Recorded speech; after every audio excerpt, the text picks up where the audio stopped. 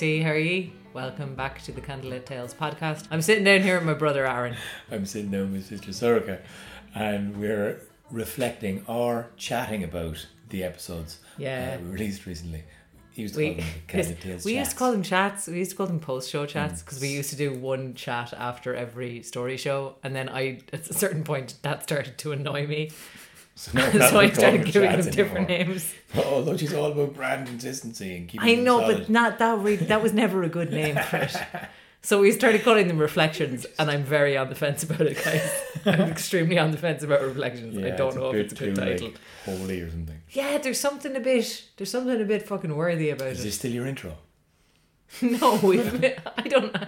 Listen, hello everybody. We're talking about Samhain stories. It's also our busiest time of year. But we're actually sitting down in a B&B in County Monaghan, where our mother is from. Yes. And we had a really interesting day telling stories. They're giving a workshop in a local primary school and going to the Patrick Kavanagh Centre, doing a show. And we're doing another one with Tredoodle Festival. It'll be on again next year, and it's a very good festival. It's a lovely festival aimed at younger people and children and families in this area. They do a lot of workshops in schools. And actually we've been doing a lot of workshops and performances, mostly in schools as well, leading up to Samhain. It's always the busiest time of year, and it's kind of funny to be doing it. But so we're going to mention a couple of stories, I guess, we've been using live and for younger audiences. And we're going to have a chat about the last two episodes, the Crom Dove, and we'll have a lot to say about Crom Dove, actually. And then you told about the Avatar. vampire. The vampire, yeah. The Avatar. So yeah, as I said before at the beginning of this intro, if you haven't listened to those, go back and listen to them. And that's our intro finished. Jesus Christ. I was actually sitting here listening to you record the intro for one of the previous episodes. I was like, she is doing such a radio voice. She is doing such a radio voice.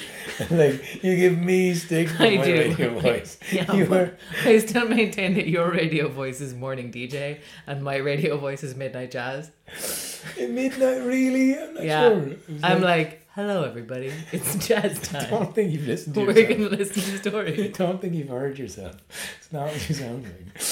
You just put on a jazzier voice just there. Like, obviously. Hey everybody. It's jazz time. Everybody sit back, relax and listen to a story. Which was also the contrast in our approaches to children's shows. Oh yeah. Because I like to hypnotise them until they're half asleep. You do. And then just kind of lull them and talk to them for a while, whereas you like to interject with some energy. And then they remember that they're children again and they want to get up and run around, and I'm like, oh, for fuck's sake. Oh, we all just sit down, lads. It's kind of actually harder doing kids shows when there's two of you. It's nearly easier doing it as one person. Yeah, you kind of just get onto your own vibe. At this stage, it kind of is. It's also really nice to pass the buck. Oh, yeah. And really nice to take a moment off. But it's when it is that improvised kind of, which story will you tell? Because it kind of nearly needs to stay alive with kids' stories. Because you're like, they offer up a couple of names, they might know something, and then you're like, okay, well let's go down that path. They might know Fionn, they might not. They might know Puka, they might not. They might know something about Crom Dove, or they might not. It's nice to yes and them. But I guess the problem with one particular Crom Dove telling of late is because what happened? I haven't actually heard about this. You rang me beforehand to be like a Crom Dove and Crom Cruach the same person, and I was like, no, but also I know, but I don't stayed know. Up so late reading stuff, and I was like, oh, what am I doing? And it was just, I kind of, every time I couldn't sleep, I was like, hey, what was that thing about I went down another wormhole. Anyway, I basically found enough information to kind of go, okay, so there's like almost 3 stories, and it's maybe even connected to Crom Dove, and a lot of people had said that. And then you had the story of Crom Dove and the doula. Yeah. And what that link was like, maybe I could tell that to a class, a third and fourth class. Was there fifth class? I think they were fifth class. Sixth class. I think it was maybe fifth. Yeah, it was fifth. And I think they were your oldest ones, because you rang me and I was like, oh, they sound of a reasonable age. They were.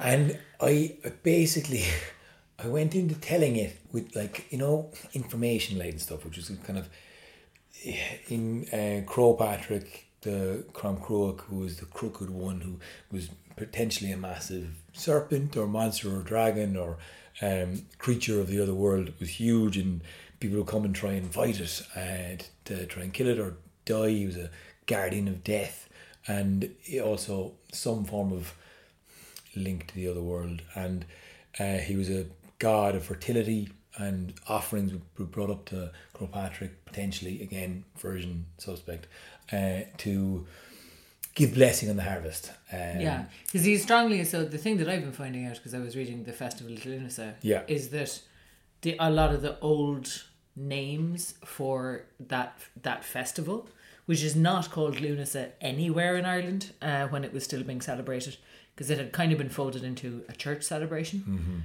but it was called like Garland Sunday or Garlic Sunday, or there was a bunch of different names. One of the most common names throughout the whole country was Crom Dove's Sunday, and Crom Dove in that kind of version of the popular imagination was the last pagan chieftain to be put down by St. Patrick.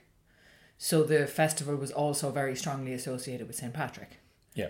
As are a lot of the hilltops that were previously associated with Lou, which is why Crow Patrick was probably a Lou spot and is now a Patrick spot. But the name given to the pagan entity that he sort of supplanted is Crom Dove. But that's kind of, there's not a lot of story there. Like, there's a story, the only kind of actual story that's there, and I'm only thinking of this now because I didn't think of it when you were on the phone to me, is the story of the chieftain offering a bull sacrifice in place of Patrick's sacrifice to kind of show him to one up him, basically. And Patrick, I think, brings the bull back to life or something like that, or else the chieftain is somehow killed. I can't remember the details, and they also vary locally. But but again, there's a little bit of a bull sacrifice story, but again, there's just not a lot of there. Yeah, so there's also a link to potentially a lord of known as Crom Croak, that was one of the last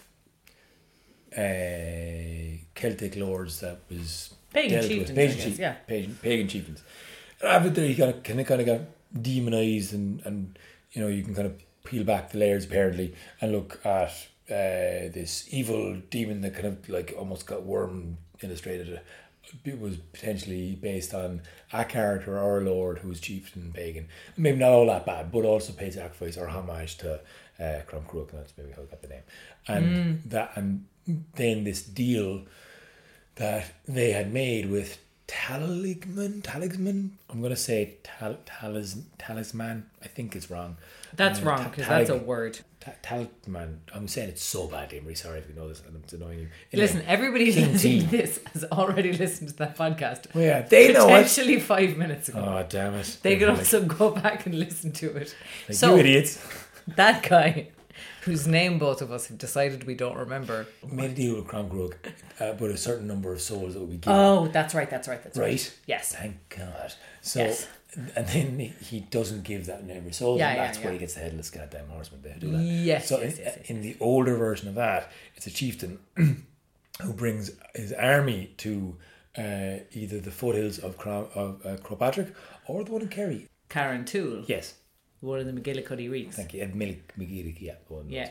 And anyway, this army, a third of them died. Maybe it was slaughter, maybe it was first massive suicide. Oh, this is the mass suicide story. Yeah. Story. See, that's dicey to tell children about. So you can't be telling children about mass suicide. I did basically get to that point and went, what have I done?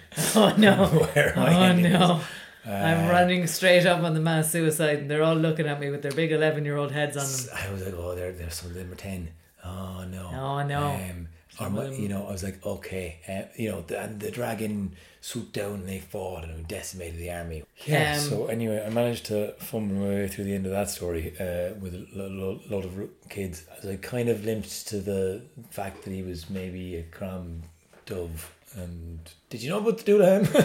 I hop, skipped and jumped out of that one. And then there was a big army and there was a dragon and So there's this headless guy, right?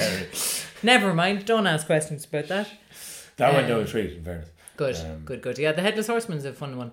I very much was thinking about. We had a conversation with Kelly Fitzgerald, who's a professor of folklore in UCD, and we were talking about folk stories and the kind of making of them, and how they are so often kind of like local, and characters are like named, and it happens to a friend of a friend, and it's like, you know, we still do that. All of the stories you hear about, well, my friend, you know, something happened to them, like, and they're always quite reflective of whatever anxieties are going on in a population at a particular time. So, yeah, I decided to put a person in it. Because a lot of what you'll find about the Dualhan, like a lot of these folkloric monsters, is kind of a list of abilities. Yeah, you do need a narrative. You need to narrativize it, and that felt like a good way to. We moved chairs so that they wouldn't creak, and this chair just creaked very loudly. Anyway, I decided to narrativize him because it's quite terrifying. Because it's like the gold thing, but also being able to cross any threshold, being able to get through any door. Being able, like, unable to be thwarted. I managed to successfully tell that one, but with a different ending to the one that you did with the kids. But they were actually younger. But they asked for the Headless Horseman. Like, I gave them an option of, like, do you want to spooky kids are bloodthirsty. Yeah. They want to hear about the Headless Horseman. Of course they do. And so I was telling that, and I was like, how's it ending? I was like, I was just locked eyes with this, like, sweet little girl. Just kind of, and she was kind of, like, really into the story, really listening, but also on an edge. Was like, oh God. And he lived happily ever after. Don't make the small child cry. Not while she's looking at you. No. There's always that line that you can cross with, don't cross with live with kids, with audiences that are like so wrapped and so hooked and so emotionally invested. And that's kind of what I love about performing for kids, because you're taking them on this massive journey and they get so invested in it when you're going to capture them.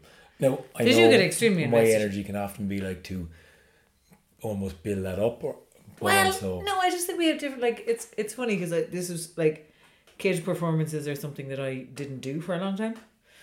Because I just you didn't like them. Didn't particularly like them. Found them noisy and chaotic and less good.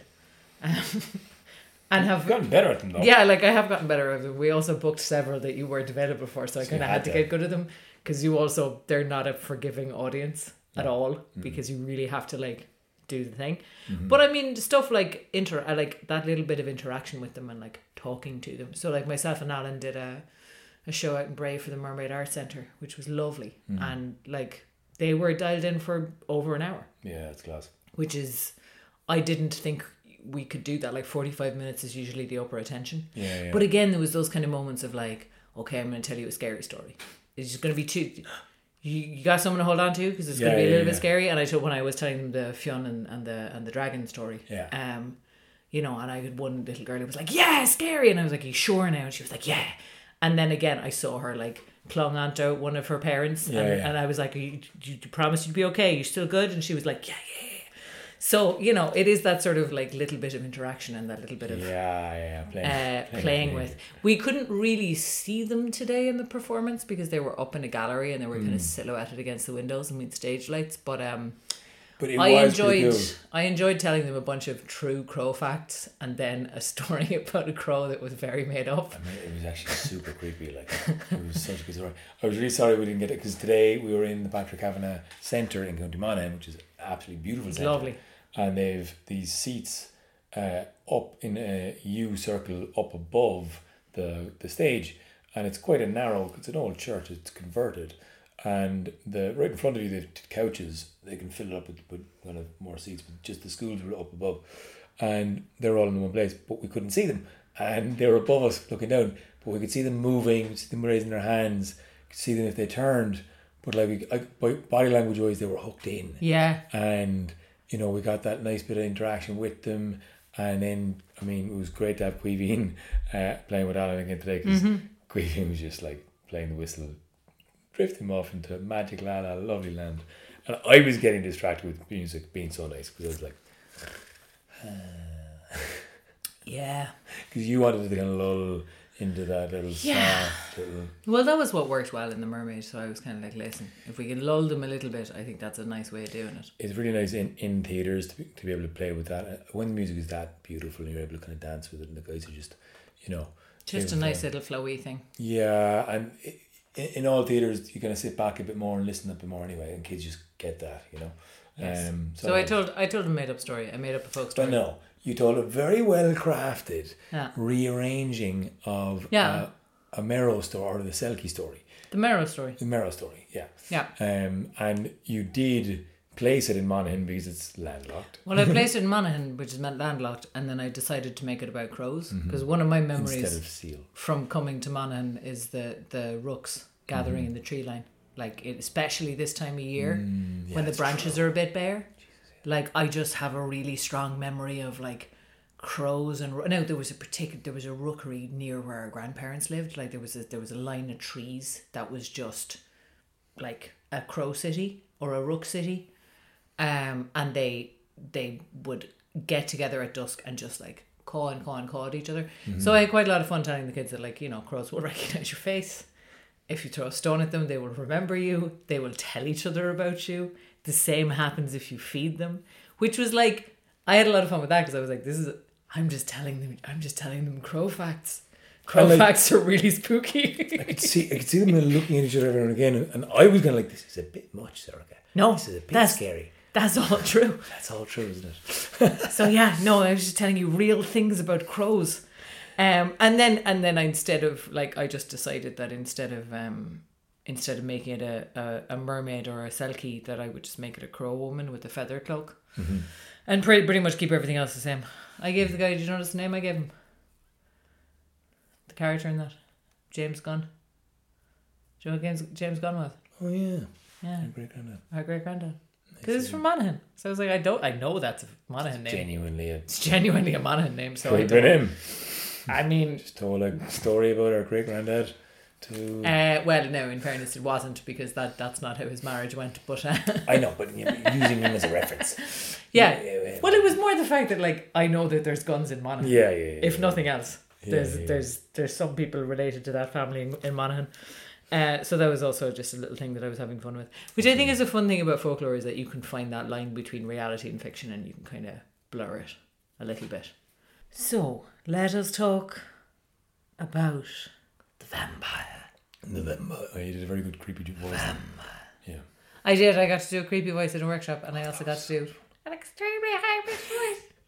That was awesome. That was great. Shout out to that one kid who came up with prophetic rhyme. A prophetic riddling rhyme on the spot. It was great. It was fantastic. We do workshops with children where we teach them how to make stories by basically giving them a series of prompts. Yeah. And then telling the story back to them that they made up. Absolutely love it. Absolutely love it. They adored it. But this little kid had a linchpin of a plot point. Well, one kid had a fantastic plot point, because what we were expounding on was the idea that you have to have a problem and you have to solve the problem in the story, but you can't make the solution too easy. Mm-hmm. So if the person who has the problem is friends with the person who knows the solution, there's got to be a reason that they haven't talked about it. And one kid was like, oh, it's because the one who knows the information only speaks in prophetic riddles. And we were like, that's fantastic. And then both of us were kind of going, we're not going to be able to do this. And then later in the same workshop, another kid was like, ask Brian. And he was just like, his hand was up, he was just quiet. Hand was up. He was like, yeah, he knows. And he just came in with a brilliant prophecy that rhymed. 4-line rhyming riddle. Fourth class. Fourth class. Yeah. He was tiny. Truly stellar stuff. They were mostly tiny. But now we are going away from County Monaghan. We are going to a place a few miles west of Garva, County Derry, in the area of Glenillan, and the townland of Slothaverty, stands a lone hawthorn in a field atop a hill. Aaron asked me to read this out from Folk and Flora. I heard this story earlier this year in August in Scotland from an Irish storyteller named Eamon. Class. He told it around the fire. That was a retreat in Scotland. We'll be running one again next year, actually, with Daniel from Lore and Legends and Kristen and that whole gang. And it'll be, if it's half as good as it was this time, it'll be fucking brilliant. But yes, I had heard it there, which was the first time that I'd actually heard it told, because I'd read it and I was like, that is actually a cool story. We should do it. And then you did it. Yeah. Luke of the Long Hand, who gave me, I gave him a lift home after a festival and back to Dublin, and he said to me before I get out of the car, do you know the one about Avatar, the original vampire? You do, don't you? I was like, hang on, rings a bell. I think Sarah mentioned it. What is it? Tell me again. And he sent me the link. And I was like, fuck, I didn't actually know it fully. So that's where that came in. I was only in like the end of September. I was like, we need this. Here's what I like about it. Because vampires immediately became about Victorian sex repression with Bram Stoker's stuff. Because it was all about sneaking in young ladies' windows and penetrating them, but with teeth. It's all about sexual transgression. And that's why you get a direct line from that to like your sexy Twilight vampires. Like vampires are kind of sexy in popular culture, and that's because of that. Whereas I think Avarthok is, and we had the discussion as well about like the way that the kind of problematic way that deformity is treated in folklore as being indicative of one's moral character.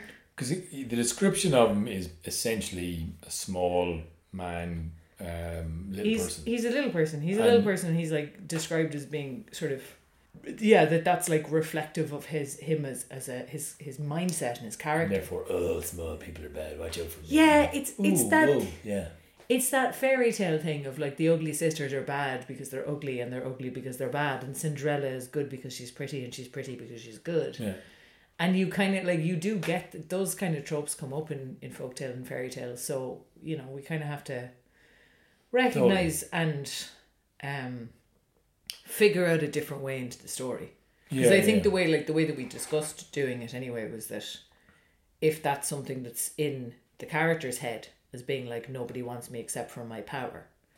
Yeah. Then that's and how to also, knowing you're not really in any way trying to, but wanting only the I guess the link in the arm, the clout, the look of having a wife and a queen, and the respect of having a married position that you're involved in, that rather than an actual relationship. Yeah. Nothing in the interpersonal, and being very bad at that, and like only being interested in the darker magics, the side of the dark, whatever it is that he's into. And all of a sudden that kind of jealousy that comes up from him out of nowhere, because he's like, oh, you, I don't know how people work. And I left the description of him being small out of it, or I didn't highlight it. Which it, like, again, from a modern perspective makes sense, because there is still a massive amount of prejudice against people with disabilities, and we don't want to feed it, while also not wanting to wildly uproot and change everything about the stories. Yeah. But yeah, it's interesting to me how like unsexy the Avarthok is, and how that link to threshold crossing and desire and forbidden desire isn't there in that version of the story, that is a later kind of and yet it's kind thing of that Bram Stoker brought into. Not even Bram Stoker, you're talking about Varney the Vampires, the first time that vampires were like hot and desirable. Sure. Because again, it was representative of like forbidden sexual desire and. Sure, and like, I guess there's a kind of, the story's pretty simple. He gets jealous of the wife, and then he dies and falls off. And each time he comes back, is he darker? Is he more evil? Like, they're less and less happy to see him for sure. Yeah. And you have this demonic ruler who can't die popping up, and a guy trying to kill him each time he comes back. And like, I'm always kind of like, wait, did they not all run away? Why did they? Like, what? Yeah, and I think that's an interesting thing as well about like the idea of running away. Like, to where? Yeah. If your land is good, like, people put up with a lot of stuff back in the day. If the land was still productive and that's where your herds were and that's where your home was and that's where your kin was, like, uprooting people is hard. So if a haunted vampire comes back, you're going to try a lot of ways to deal with the situation before you run away. Yeah. And it turns out to be trees. He is defeated by trees. Yeah.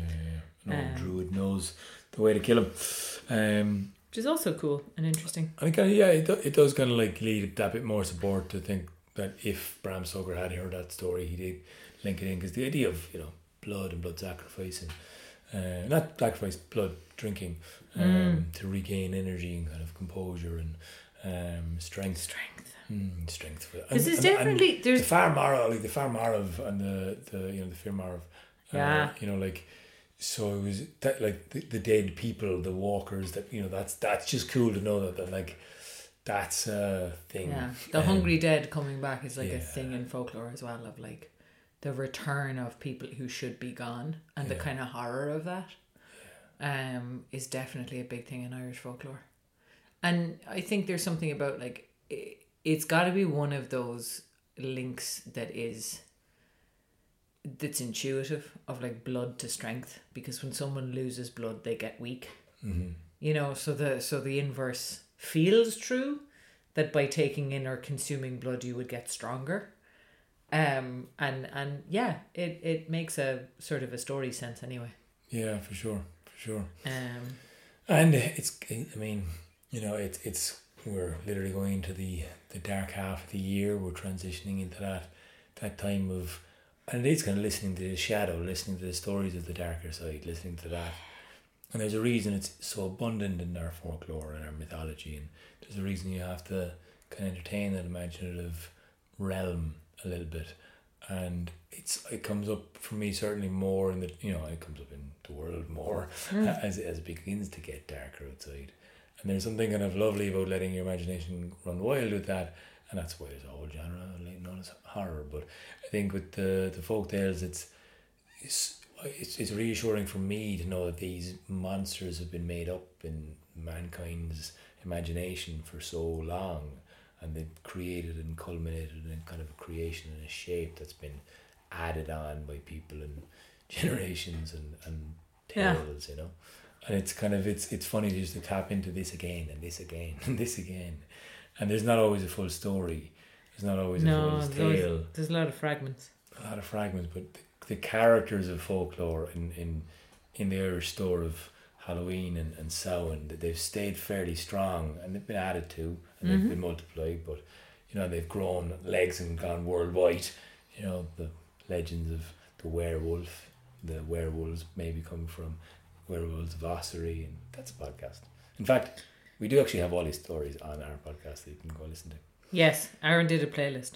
It's on YouTube.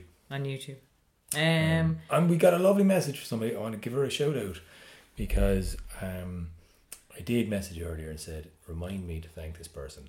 Yes. And we got a lovely message from this woman. Deal with Aaron Agus Sorg, Mila Malgood, for your amazing podcast. My partner and I have been travelling around Ireland from Canada since the beginning of August, and we've been listening to you and your entire journey.